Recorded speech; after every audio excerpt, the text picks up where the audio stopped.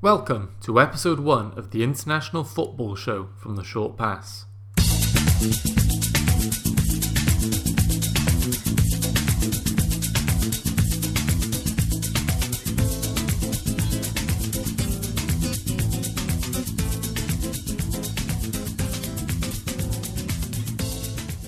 Hello, I'm Scott Salter. I wanted to tell you a bit about the Short Pass. We're a new site, started by myself and some of my fellow former colleagues in bed with Maradona. Our aim is to provide interesting and digestible content for the football fan with a busy life. Think short articles, 1 to 2 minute reads that give you the information you need to keep up to date with the game we all love. We'll also be creating videos and podcasts like this one. We launch on April 1st, but for now, here's the International Football Show. Joining me is my colleague at the Short Pass and Bundesliga and Bayern Munich writer Susie Scharf. Enjoy!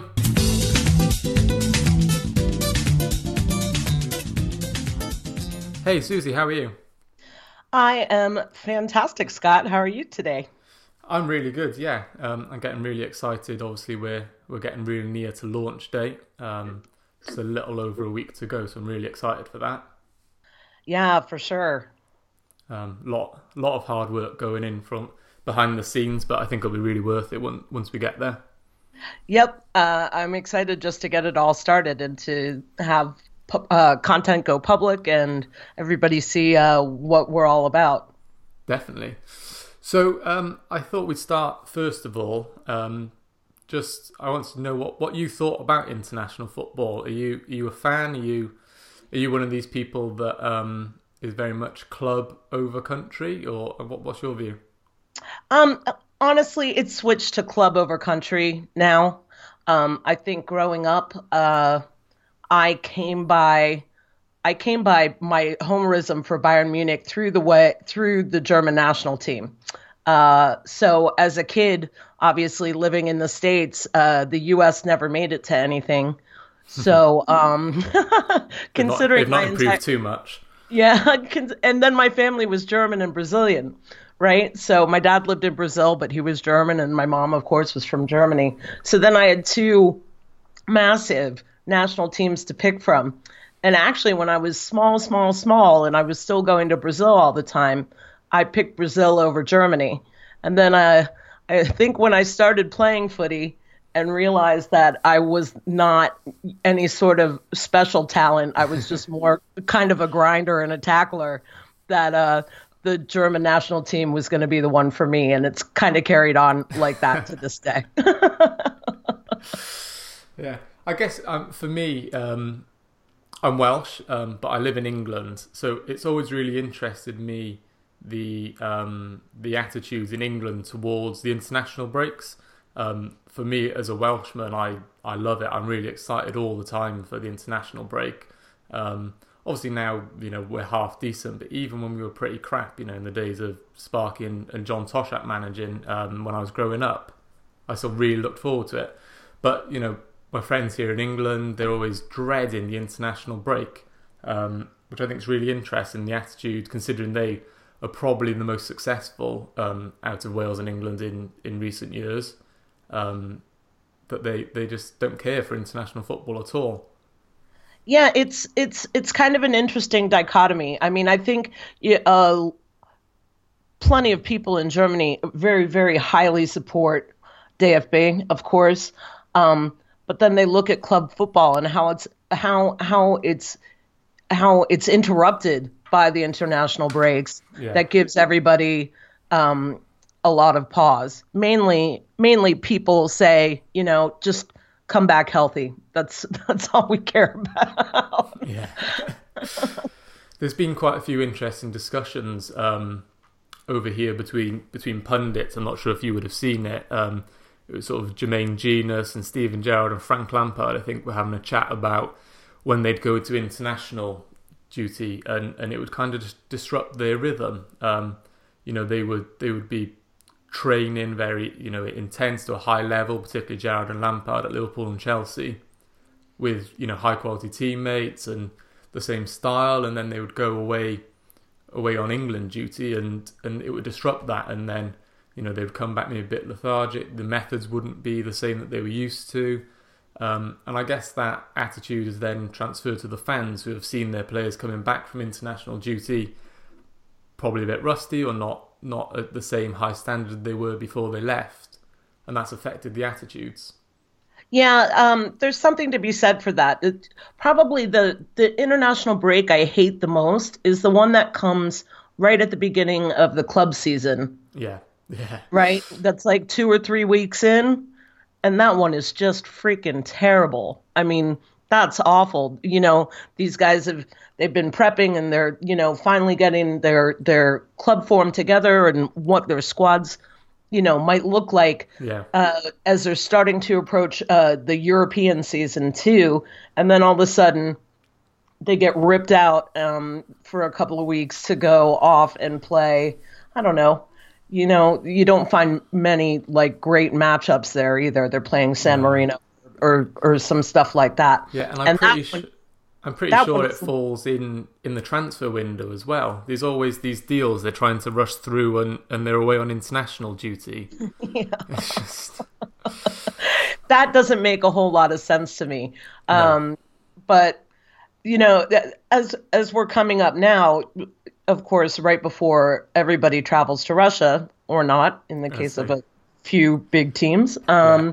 Well, both as an American and then as a Welshman myself, neither of us are going. So um, they become more useful. I mean, I don't know. I hate it to break up the Champions League season. For me personally, as a Bayern supporter, but of course, these next two matches are absolutely necessary to figure out what teams are going to do going forward, I think. okay, I guess that leads me on nicely to the first sort of topic we're going to look at, which is these upcoming friendlies. Do you view them more as a way for players to confirm their place in the squad, or do you view it more as a practice to prepare for the World Cup against, because European teams might be playing South American teams that they don't usually play against. So quite a lot of the friendlies involve matchups against opponents of the same continent that your group opponents are in. Right. I think now this is no national coach is going to be reinventing the wheel right now. Yeah, I think these two matches are more for figuring out, really who that the initial team of 26 is going to be before they start nailing it down to the final 23. This gives maybe the opportunity for guys on the fringes of clubs to get a few minutes in and maybe show their stuff and make or not make their national teams. yeah, yeah. There's really interesting Michael Cox, who's at zone_marking on Twitter, and he did a little thread about the geographical proximity of opponents to their group stage opponents. And he did a little group by group guide, and Russia are playing Brazil, for example, because they've got Uruguay in their group. Trying to see who else it is. Denmark are playing Chile, and they've got Peru in their group. Right. So it's quite interesting to see almost every single team in every single group has gone for that approach. And it's quite interesting looking back at the last World Cup. The approaches I looked at the approach that Germany took and the approach that England took. I think Germany traditionally, which is something I love about the German team, is they always seem to just want to play the best teams. Yeah. You can guarantee that Germany will have a friendly against England, Brazil, Spain, one of those teams always. But in 2014, Germany who obviously won the tournament, in their group they had America, Portugal, and Ghana. And in their friendlies they played Poland and Armenia from Europe. They played Chile, but they also played Cameroon, obviously to get used to an African side with Ghana in their group. Interestingly, they didn't play a North American team, but Jurgen Klinsmann was the manager at the time of America, so perhaps they had a good idea of how he might set up his side. Right, right. Wow, that's fascinating. That gives me some things to chew on mentally going forward. Definitely. Yeah, I did read that thread and I found that kind of fascinating. I don't, does it, I mean, does that really, is that helpful, do you think? Well, when Because you I look, mean, like Cameroon and Ghana play different football, yeah, just to use that as an example. yeah, yeah. I think, well, looking at England from the 2014 World Cup, in their group they had Costa Rica, Uruguay, and Italy. So they played two friendlies and they concentrated on sort of South American and Central American teams. They played Ecuador and Honduras. And obviously England finished bottom of their group. So perhaps it's not so helpful. um, We'll see. It'll be interesting to keep an eye on it this time around and see how things pan out, I suppose. yeah, definitely. In terms of obviously the friendlies that are taking place, are there any that you're looking forward to that you think will be some nice matchups? I'm guessing the Germany ties. Yeah, obviously the Germany ties. I mean, matches against Brazil and Spain are never a bad thing. I wonder how wholeheartedly they'll go into the matches. Of course, like I said, nobody wants to get hurt. The Brazil one is definitely interesting because a lot of people would say that that might be a final in Russia. I mean, obviously Spain is a good shout as well. Um, so yeah, those two, of course, for me, and I have to write about them. So definitely on the top of my list. I find the England selections of Netherlands and Italy like so fascinating. Only because, especially for the Netherlands, this is the first really step in them rebuilding their squad. Yeah, yeah, definitely. I think it's. I think Holland will be really gunning for England in that one. Like you said, they're rebuilding their squad. This is the first game under Ronald Koeman, isn't it? Yeah. Yeah. So, they've had a pretty sort of tiresome and awful last couple of years, haven't they? Holland's been quite sad to look at their sort of downfall. But it'll be really interesting to see what Koeman does. I saw he announced Van Dijk as the new national team captain today. So I think that's probably a good appointment and a good player to sort of lead the team on the field. We've seen the effect he can have at Liverpool already, and that leadership. So yeah, It was really sad to see. I mean, their drop was so precipitous, right? yeah, From going from, excuse me, one of the absolute best teams, tournament teams especially in the world, to just nothing. yeah. And Yeah, even though they're Germany's greatest rival, you want them in the tournament. You don't want them not in the tournament. definitely. I think what's interesting, you say in England have chosen to play Holland and Italy, that they're two countries that traditionally have quite distinct styles. Obviously Holland and traditionally the total football, but they like to play football sort of on the ground and play it properly, whereas Italy are a lot more of a defensive-minded team. Obviously Cantanaccio and playing a deep defensive block. So it's interesting to see whether Southgate will differ his approaches between the two games. Mm-hmm. Yeah, but I mean, I think there's some really, really interesting ties. Tomorrow there's Argentina, Italy, which I think will be a really interesting game. Obviously, Italy have gone through a poor qualifying campaign as well, so it'll be interesting to see how they bounce back. Obviously, mentioned Germany, Spain, and then Holland, England. Then on Tuesday, obviously Germany, Brazil. Is this the first time Germany and Brazil have met since that infamous Germany win in the Brazilian World Cup? It is, Yep. yeah. What's your take on that? It'll be interesting. Can I tell you about that? Something really funny.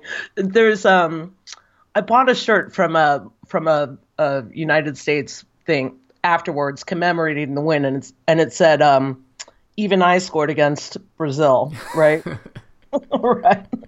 And it has the Brazilian flag, but it's done in German colors, right? And it's a brilliant T-shirt, and I'm wearing it out. And this is a couple years ago, and my car breaks down, and I'm in like the Brazilian section of Pompano Beach. This is in South Florida, right?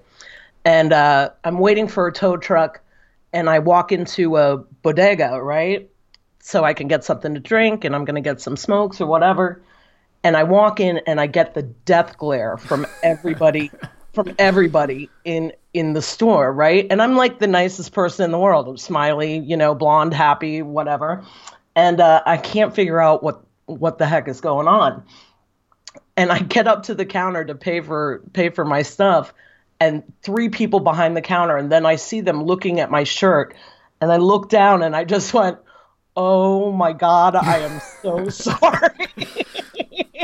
And I Probably, just left everything there and walked out of the store. probably the worst neighborhood to break down in wearing that Yeah, t-shirt. exactly. I was surprised the mob didn't come after me. But yeah, there are a lot of Brazilians here, and they still feel it every day. It's Yeah, it's kind of amazing what that did to the psyche of that country and the football psyche of that country. Um, It'll be interesting. I think there'll be a lot of passion, even though it's a friendly in this turn, for this match, just yeah. because they're trying to get rid of some demons and possibly right some wrongs before the tournament. Definitely, yeah. I think that game, particularly for Brazil, isn't about preparing for the World Cup. It is a chance to, I guess, put that behind them as they go into the next World Cup. Right. The last thing they want is that sort of looming over their shoulders when they're trying to concentrate on the World Cup. Yeah. So yeah. While we're on the World Cup, quickly, who are you backing? Who's your favourite to win? I'm guessing Germany. Yeah, I'm gonna go with Germany. Yeah, Brazil's done some really interesting things though. They do look very fluid and very good. Like I said, I wouldn't doubt if that ends up being bracket wise possible if that was going to be a final. Um, Ar- Argentina doesn't look so bad either. And then of course, you've got the Spanish national team, which is always great. Hmm. But for me, and yeah, I gotta say Germany. I gotta stick with my home team. It's not a bad shout. I think France have probably got a good shout as well. They've got really strong squads, and we'll look at that in a second. But comparative to Germany in terms of the quality and depth, I think. Absolutely, yeah. We are going to talk about France. I was going to say maybe as a dark horse, I would Yeah. choose France as like third or fourth pick.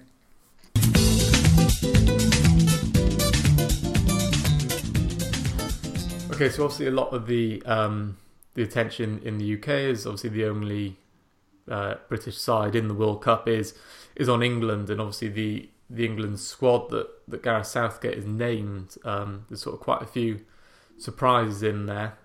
Lewis Cook from Bournemouth, Jake Livermore's in there again, Alfie Mawson from Swansea, Nick Pope from Burnley, James Tarkowski from Burnley as well. What are your initial sort of thoughts when you looked at that squad, Susie, as a potential rival? It I'm not familiar very well with the new call-ups, so the team in general comes off maybe as a bit of a surprise. So there's some guys that I can take a look at that I really haven't seen.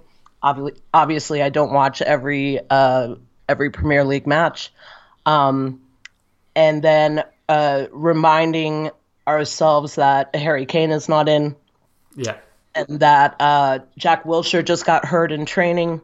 so he'll be out for possibly both matches. Um, Interesting to see how the team is put together, especially against, like we said in the last segment, about against two sides that are rebuilding their football as well. Yeah, yeah.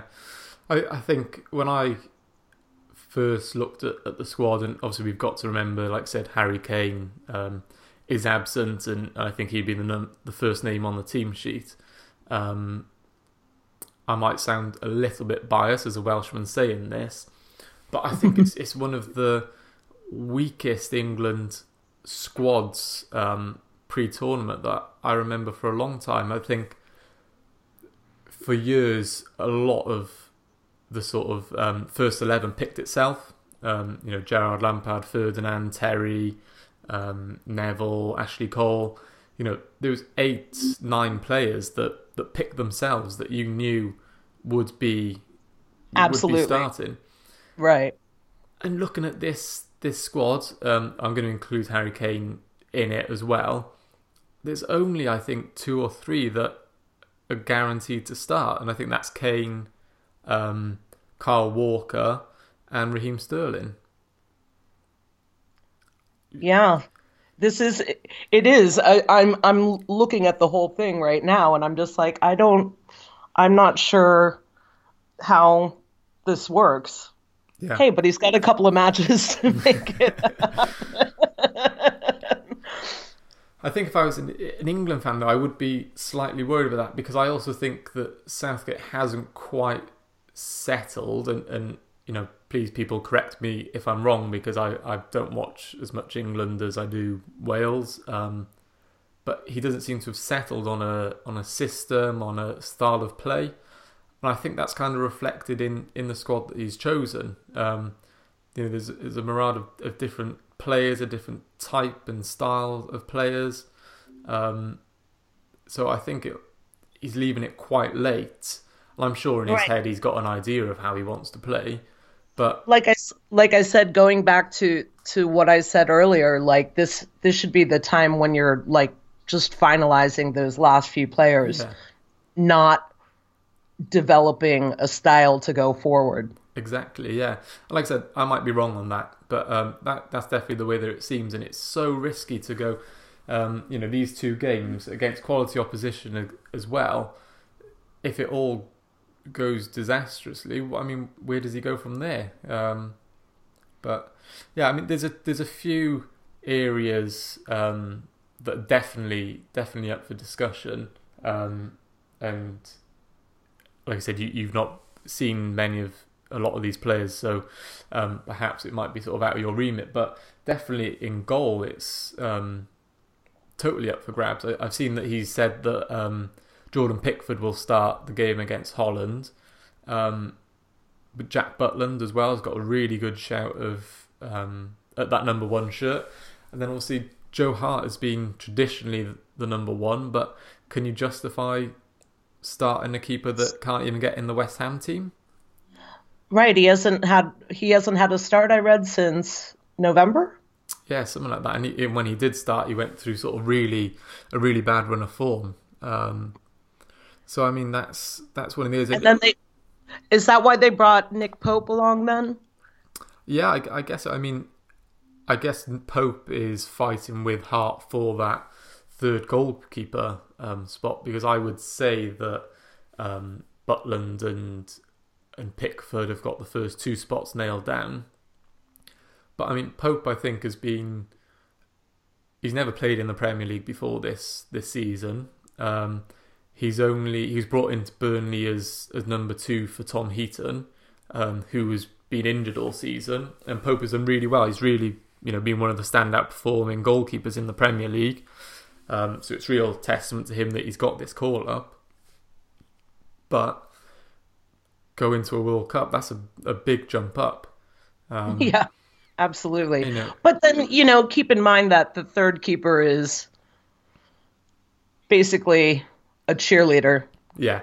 Which You know, when I was and thinking, somebody you want as like that's a good guy in the dressing room, you yeah, know? and that's why I wondered whether Joe Hart would get it because he's been to a couple of major tournaments, whereas Pickford and hasn't, and I don't think Butland has, or certainly hasn't played. So having Joe Hart's experience, even just to support them, would probably be quite beneficial.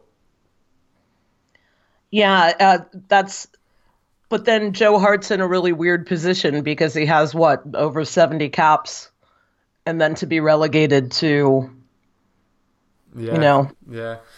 I suppose there's no right or wrong answer because you could counter that saying, is that better than having Nick Pope with no caps? right, You know? exactly. I guess that all depends on Joe Hart, correct? Yeah, yeah. I guess. I mean, I don't know Joe Hart's personality. He might not be um, a really positive influence in the dressing room. You know, if he was a positive influence, that would outweigh his poor performances or lack of performances. But actually, if he's not a really good team player or someone who would be a positive influence, it's probably not worth taking him. Right. Yep. And I guess the other, well, as I say, there's a number of positions that are up for grab, but centre back as well. Um, the fact that James Tarkowski and Alfie Mawson have been called up is an indicator, I think, of a bit of a worry area for England. I think the first choice is probably John Stones, Yep. but he's fallen out of favour at Manchester City for a bit.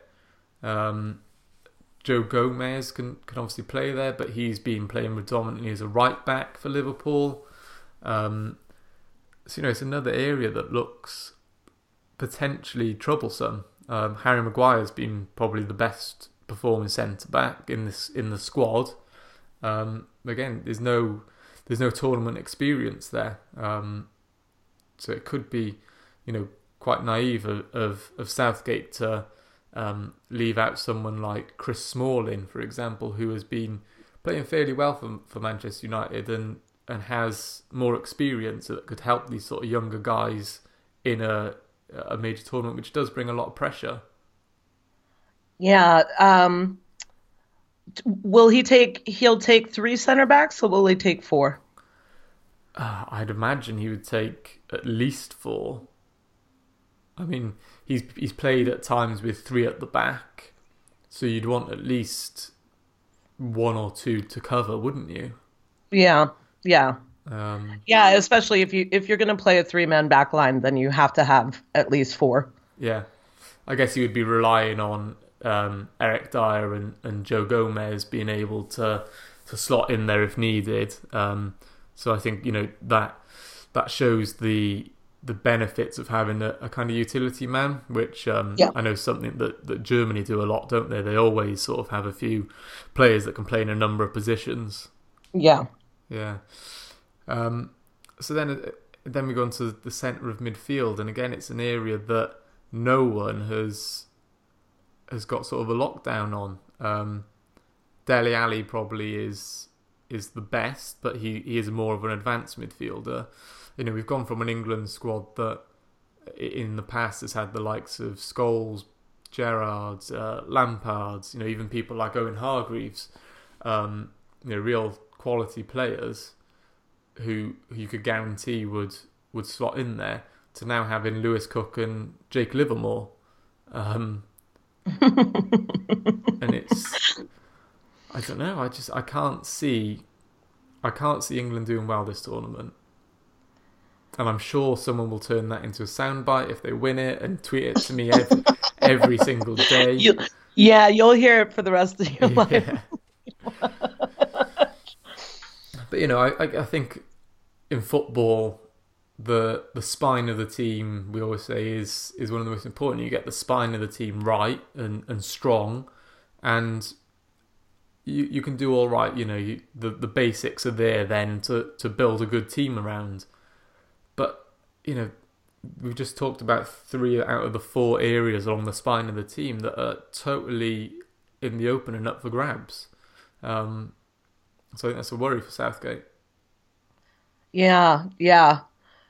and the more you talk about it and the more I look at it, the more I don't know what's going on. To be perfectly honest, I'm like, where does that fit in? And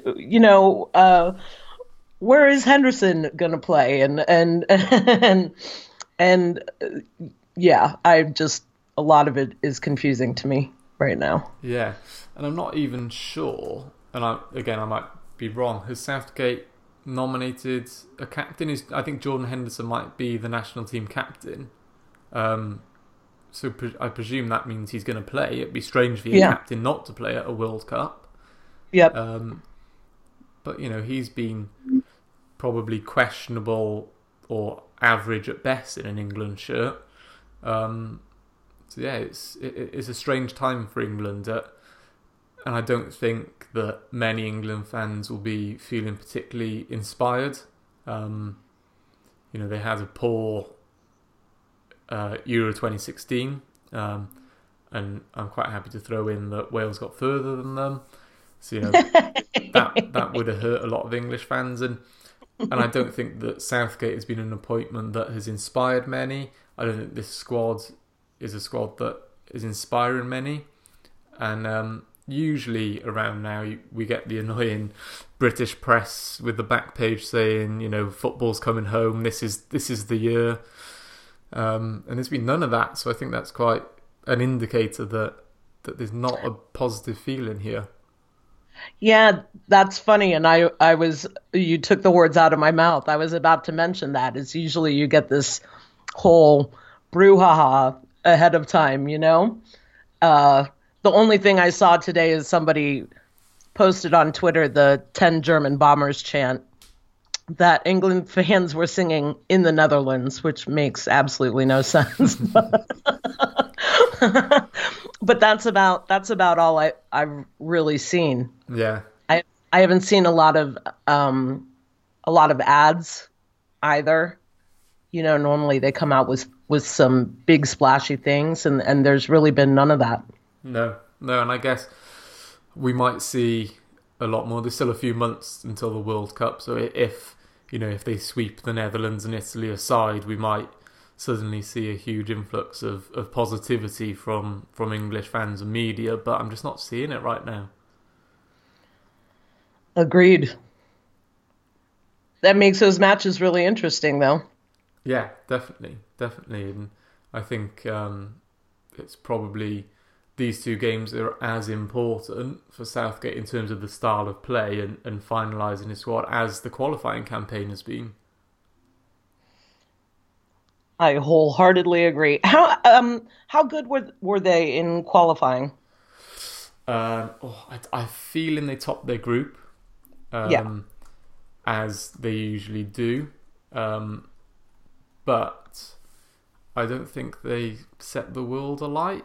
But to be honest with you, I don't know. I'm just looking now. Okay, I'm going to stand corrected on that one. They played 10, won 8, drew 2, lost none. Okay. They only conceded 3 goals. But, I mean, the group contained Slovakia, Scotland, Slovenia, Lithuania and Malta.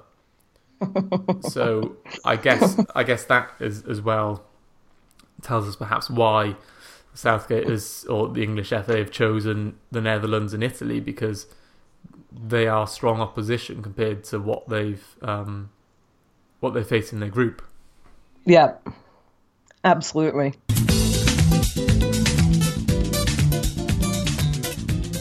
So obviously one team that England will be hoping they don't meet in the World Cup is Germany. And obviously, Susie, I'm sure you've been dying to get to this segment of the podcast that we can talk about the Germany squad. First of all, what's your initial opinion on the squad? There's really only one surprise. The inclusion of Bayern Munich's Sebastian Rudy. I think that Yogi Löw has a tendency to be loyal. Okay. And that is a loyalty pick from Yogi Löw. He hasn't been really featuring for Munich since Jupp Heynckes has come along, and when he does, it's terrible.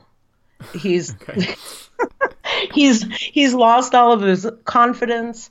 And the way that Henkes rotates his squads is he's never given a midfield in front of him that can help him along with that confidence. So kind of a tough situation for Sebastian Rudy to be in, and I hate to beat down on him because I am a fan of his.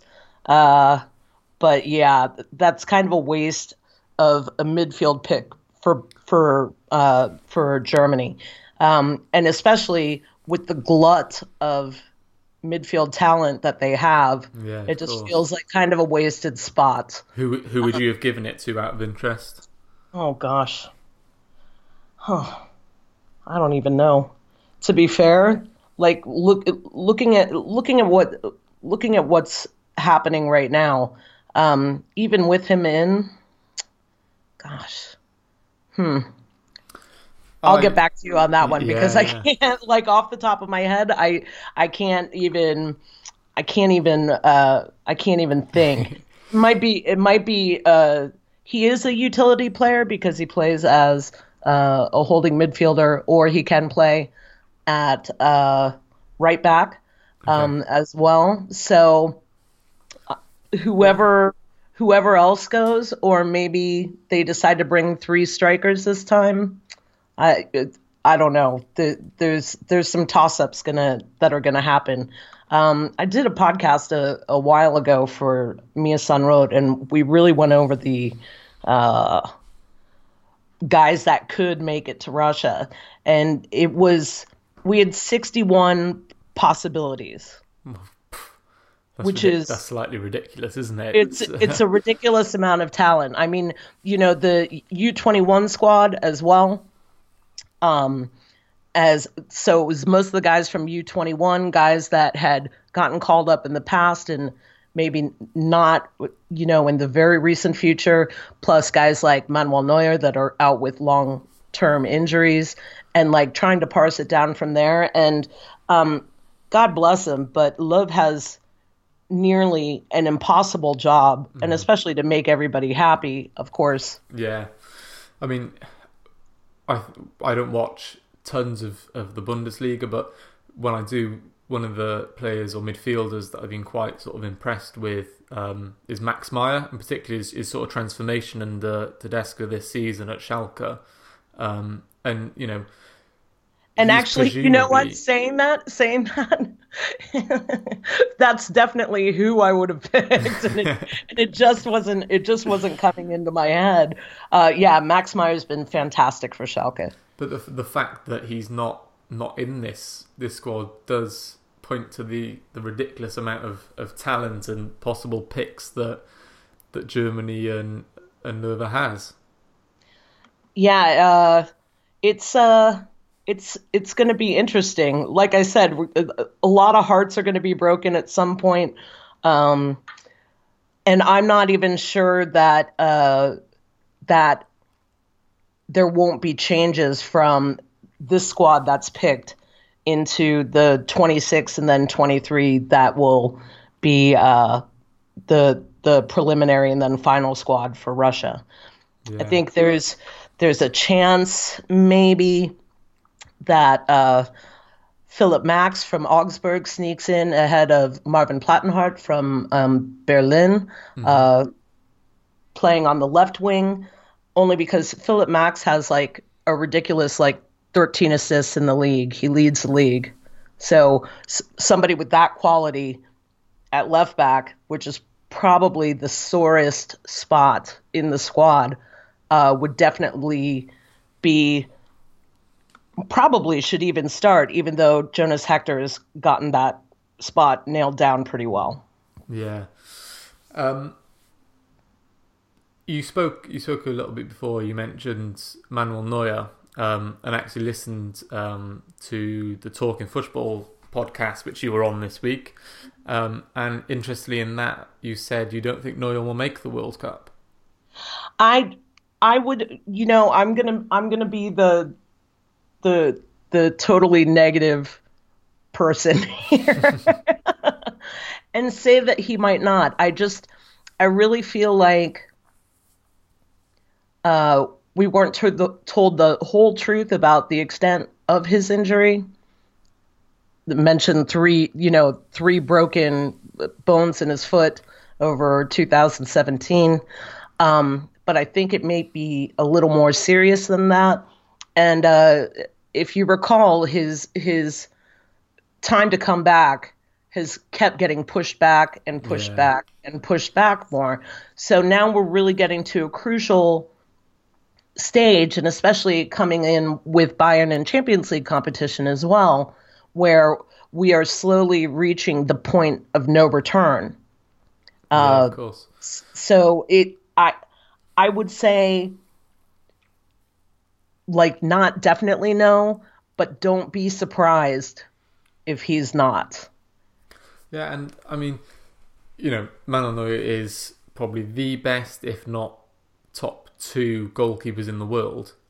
So if he's fit, you want him there. But at what stage can you put a cold goalie in? He's not played football all season, has he? And there's very good goalkeepers like Ter Stegen and Leno and Trapp that are in the squad who could do a very good job, who will be in form and with match practice behind them, whereas Neuer might be coming in completely cold, and one of his first games could be the first game in the World Cup group stage. Yeah, that to me doesn't make a lot of sense. I mean, I wouldn't put it past him to succeed wildly in while he does that. But but is that a risk that's worth taking too? Yeah, Because yeah, imagine if he goes down again straight away, and now you've got okay. If he goes, it would be he, Ter Stegen, and Bernd Leno. okay. That would be the three. Um, Ter It, Stegen is fantastic at two, but now you're down to two goalkeepers, and God forbid something happens. yeah, You know, I don't know. It's. I mean, presumably if obviously Neuer will go, but is if that's the smartest move or not, I can't be sure. I can't say for sure. if Neuer doesn't go, presumably Ter Stegen would be number one. Yes. Yeah, and I mean it's another area that you could have had five or six goalies. You know, Yeah, that's kind of fantastic, and of course Germany over the years has been known for their goalkeepers, right? yeah, Like there's never been a dearth of talent at the goalkeeping position. A lot of shouts recently have mentioned bringing Sven Ulreich, who's been Manuel Neuer's backup, uh, in. There was a kicker poll that just asked the public who they would like. And surprisingly, from throughout Germany, because everybody hates Bayern unless you love them, they picked Ulreich to go with Leno, with Ter Stegen and Neuer. So I thought that's kind of interesting and neat. It's cool to see him getting credit for being put in the position that he was in, especially detailing that he was going to leave in the summer. And the only reason why he's still a member of Bayern Munich is because he hurt his elbow in preseason. God, I funny know. how things work out. And then Yeah, obviously, I right. mean, you've got as well then keepers like Timo Horn, Ralph Farman, and Loris Karius at Liverpool. I know he got a stick a lot earlier in the season, but the last month or since Klopp really came out and said he's my number one, he's been fantastic as well. And I think any of those goalkeepers would get in the England squad, for example. Right. Yeah, it's like I said, it's a an embarrassment of riches for Yogi Love, especially in that position. Definitely. Do you think, one last question on Germany, unless you've got anything else after that, do you think this is the last World Cup that will see some of the old guards, the likes of Mesut Ozil, Thomas Muller, Khedira, Kroos, Neuer himself, Mats Hummels? Do you think this is the last one? Ooh, that's tough. So a guy like Thomas Müller, I feel like he could play until he's 40. Yeah, fair point. He's almost never hurt.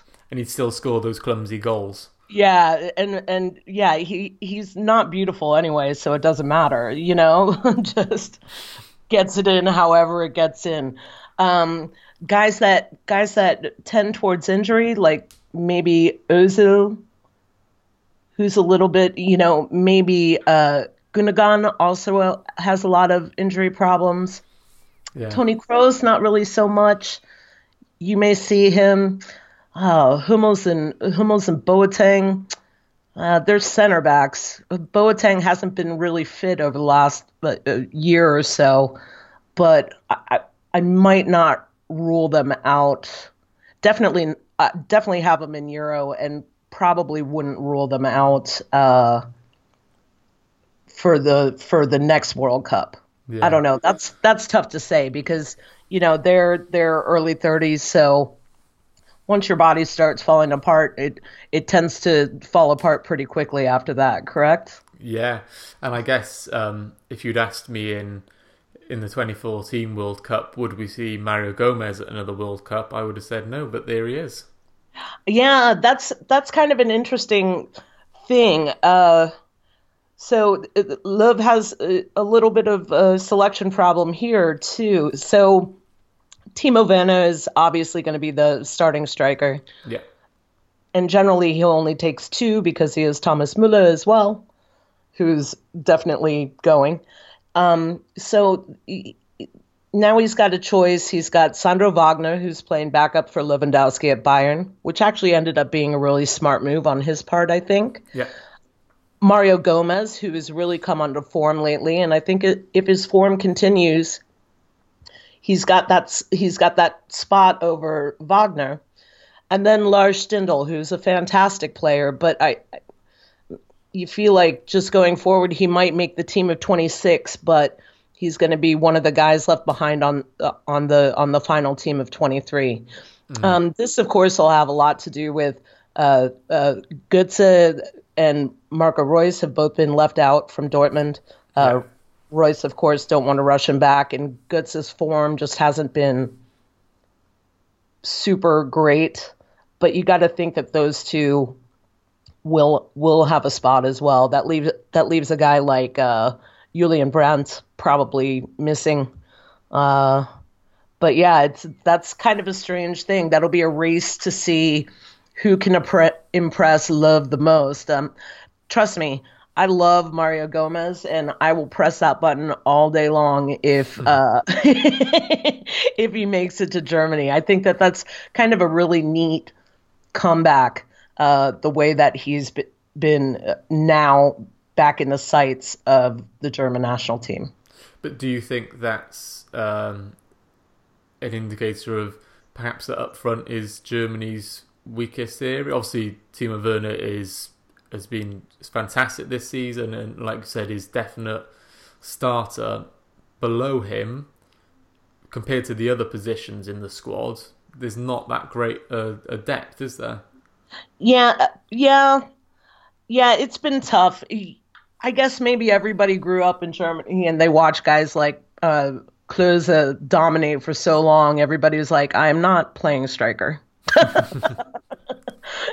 This is ridiculous. I'm never going to get to do anything. So maybe that's more of a timing thing. Werner is still quite young though, so Yeah. could be the way going forward, and then we'll see after that. But you know what I mean? Like everybody's Yeah, like, yeah. no, I've got no shot at doing that. I'm gonna go, I'm gonna play left wing or whatever. Okay, so obviously we've talked about Germany's strength in depth throughout the squad. But I think possibly the only other nation that can match them for the strength in depth is probably the France squad. I've got it in front of me here, just looking throughout the squad. I mean, the forwards, they've got Dembele, Giroud, Griezmann, Martial, Mbappe, Ben Yedder and Thorvin. In midfield, Kante, Lamar, Matuidi, Pogba, Rabiot and Tolisso. It's an incredible strength in depth. Do you think it's... Especially going forward. Yeah. I definitely. think when you look at the defense, obviously that's going to be their weakest point. But man, the battle for attacking midfield slots on that squad is just it's ridiculous. Yeah, definitely. I mean, Dembele will go if he stays healthy for Barcelona. Um, Dalvin has been great for OM. Then guys like Anthony Marshall, who's usually a call up. I'm going to mention Kingsley Coman, but I think he's out. I think he's done. He's supposed to come back too, but I don't think he'll be in the equation going forward. Okay. But then, looking at Giroud and Griezmann and Mbappe, geez, it's ridiculous. Definitely, and I think that from when I've watched France, I think they tend to play with a front three. So presuming that's Dembele, Griezmann, Mbappe, you're then leaving out Martial, who's been on top form this season, and that's not even thinking about Giroud, Ben Yedder, and the others. Do you think that this after Germany, this is the best squad? I would say going forward, yes. Yeah, I've I just would say maybe Pogba's had kind of a weird season. He's not been playing his best, but he is being played out of position.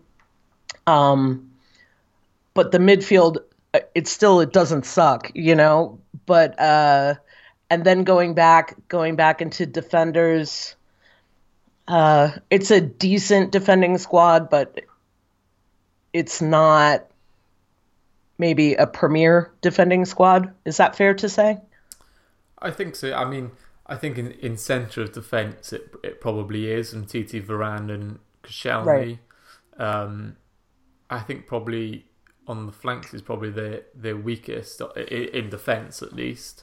Right. But I mean, even in goal, they've got three really good goalkeepers in Areola, Lloris, and Mandanda. So yeah, I was just looking then at probably some of the players that they've left out. Obviously Lacazette, Payet. Who else is there? Yeah, it is pretty amazing. Yeah, There's so Fekir much as well. Obviously, you said there's Coman. there's so much fun to watch too. Except for Griezmann, I can't stand that hotline bling goal celebration. Yeah, I I want it's to chop his questionable. hands off. But that's just me personally. I mean, it seems to be the last couple of tournaments so that we've been talking about France in this sort of stature and this quality throughout their squads, but it's time that they step up now, isn't it? And I think that questions will be asked of Deschamps if they don't do it in this World Cup. Yeah, definitely. And they had a little bit of a difficult run up as well in qualifying Okay. too. So yeah, now is really sort of the time, where they've been always the sort of dark horse.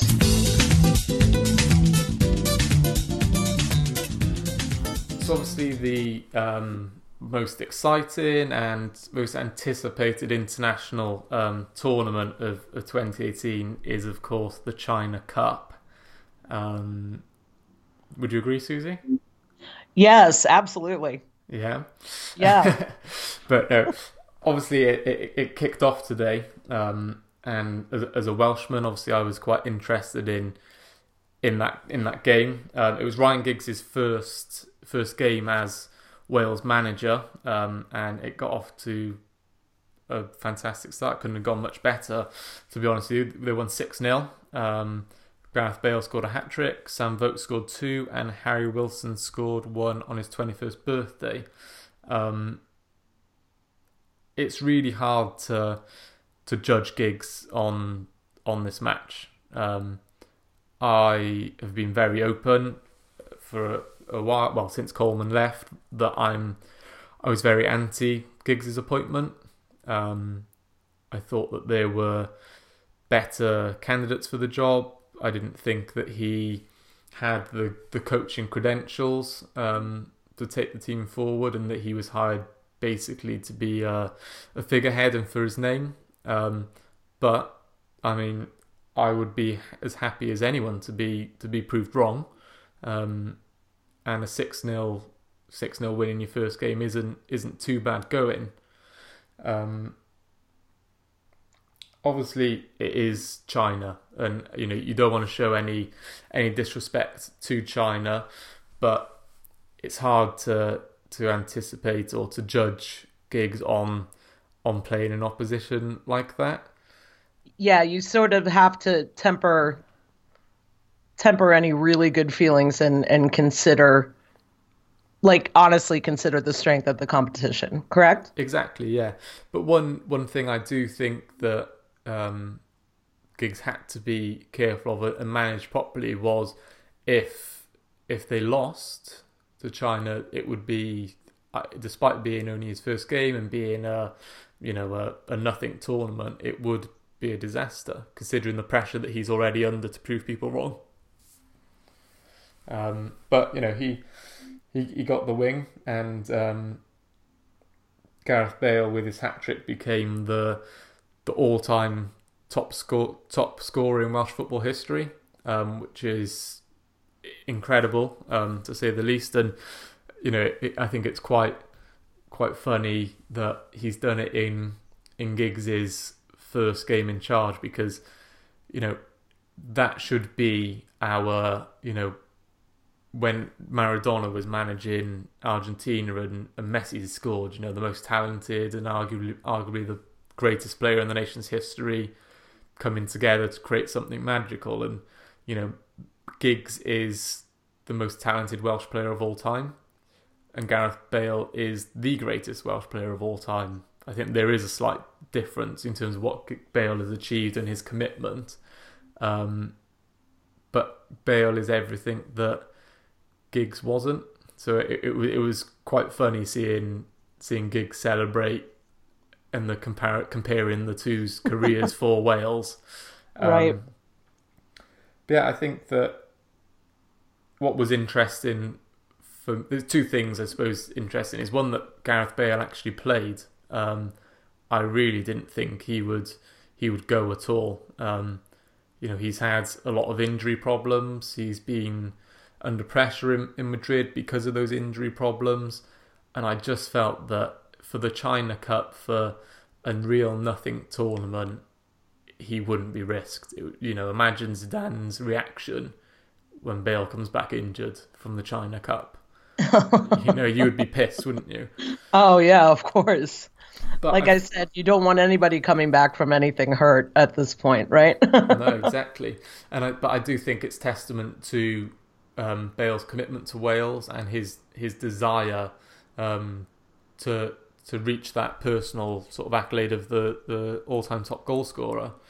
And the second thing that I think was quite interesting was the system that Giggs deployed. And there's been a lot made before the match amongst Welsh fans and Welsh media, and part excitement, part nervous, because we had no idea how Giggs would set up. A lot of people joked that it would be a 4-4-2 because that's how Fergie used to like to play. Mm-hmm. And it seems that any manager that played under Fergie is he instantly compared to or takes all of their ideas from him. But actually he went for the same system that Chris Coleman always went for, which was a 3-4-2-1, that obviously has proven really successful for us. So it'll be really interesting to see whether he keeps that system or whether it's because he's not had much time with the squad. Because I did think he would go for a more attacking system, but we won 6-0, so it seems unfair and unjust to say that. But I think in future we'll definitely see a more attacking, probably a flat back four, maybe a 4-2-3-1 or something like that. So yeah, I mean, it's really interesting and really, it's always exciting to win a game 6-0. the other the other teams in the tournament are Uruguay and Czech Republic. So it'll be interesting to see how that game pans out. I think that's tomorrow, and then the final is on either Monday or Tuesday. So I suspect we'll meet Uruguay, and that'll be a much tougher test for Giggs, and that'll be much more of a realistic indicator of what how he's going to play the team and how he might fare as manager. So yeah, I mean, I wouldn't ask you what your views are on Giggs or Wales, Susie, but I mean, one of my hesitations and reservations about Giggs was his lack of managerial experience and getting the job just on his name. But you correct me if I'm wrong, but quite a few managers in German history have been ex-players who've got the job because of who they are. Is that right? Yeah. Yeah, notably, most notably, one would say Jurgen Klinsmann above pretty much everybody, because I'm sure that's who you're aiming at. And this sometimes works, sometimes doesn't. I mean, you could say with Zidane as well at Real Madrid. Yeah. Those sort of guys on their reputation. Maradona even at Argentina. So it can or cannot work. I mean, Klinsmann was great in the 2006 World Cup with Germany, and then abysmally failed at Bayern Munich, and then depending on who you talk to, was either kind of good or completely horrible for the United States. Where a guy like Zidane is, even though Real Madrid has gone through a rough patch this season, has still proven to be a great coach and a talented coach for that side. Yeah. And someone like Maradona, who I don't know. I don't think that worked out very well at Argentina, did it? Where he was more just like a drunk cheerleader,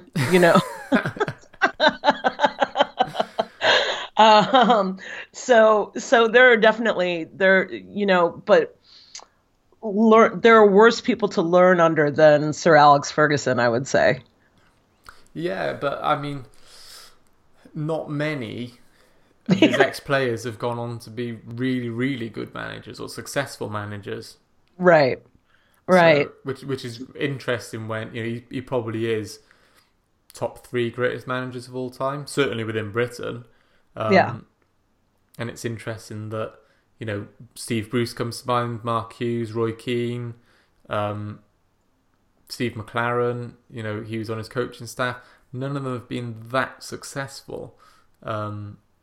Gary Neville at Valencia, of course. So yeah, I mean, it'll be interesting to see what happens with Giggs, what happens with Wales. It's a really important time for us in that we qualified for Euro 2016, the first tournament in 60 years or so that we qualified for. But now we're kind of in a stage of transition in that we peaked and a lot of our squad are starting to age. So, there are young talents that are coming through, like Ben Woodburn, David Brooks, Harry Wilson that scored today. And one of the ones I'm particularly most excited about is Ethan Ampadu that plays for Chelsea. And, it's a lot of responsibility for Giggs in his first real managerial role. We'll ignore the 4 games as caretaker manager of United. It's a big responsibility to develop the future of the country and our football talent. But it'll be interesting to see what happens. I'm sure we'll revisit it at some time, and I'm sure I'll have plenty of rants about it in this podcast. Best of luck going forward. Yeah. I mean, that's just tough to have to develop and sit there and watch that, I suppose, It is. I guess Germany went through a similar rebuilding stage a few years, probably about 12, 15 years ago now, wasn't there, where, they really entrusted a lot of young players and they're reaping the awards now. Yeah, absolutely. And through that, they've built kind of it's a self-sustaining machine at this point. Yeah, I mean, I'm not sure if Wales can reach that level, but here's hoping. Yeah. Yeah. Hey, if you get close, you're doing really, really, really well. Well, we'll call it a day there, I think. Thanks for your time, Susie. How can people find you? Okay, so I am going to be writing articles once again for our new project, theshortpass.com. You can find me through the Twitter site there at the Short Pass as well. My personal Twitter is the Susie Schaff, TheSusieschaaf, and you can find me there blathering on about pretty much everything. And yeah, you can also check me out on miasunroth.com. I do host the Bayern Munich podcast there, and that Twitter handle is at MIASANROT_COM. Perfect. Well, thanks again, Susie, and I'm sure we'll chat again about international football soon. Awesome. Thank you so much for having me, Scott. It's a pleasure to chat. Thank you for joining us. The Short Pass launched on April 1st. Find us at theshortpass.com and on Facebook, Instagram and Twitter at The Short Pass.